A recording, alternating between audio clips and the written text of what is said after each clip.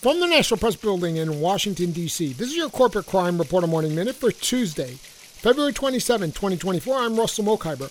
The Chicago City Council voted last week to enact an ordinance that will limit development of new dollar stores and will make it easier for residents to report dollar store code violations and other problems.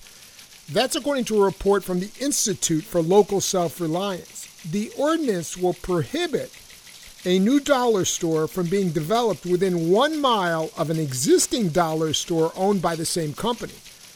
Over 60 other cities and towns have enacted similar ordinances in recent years, but Chicago is the largest city to do so.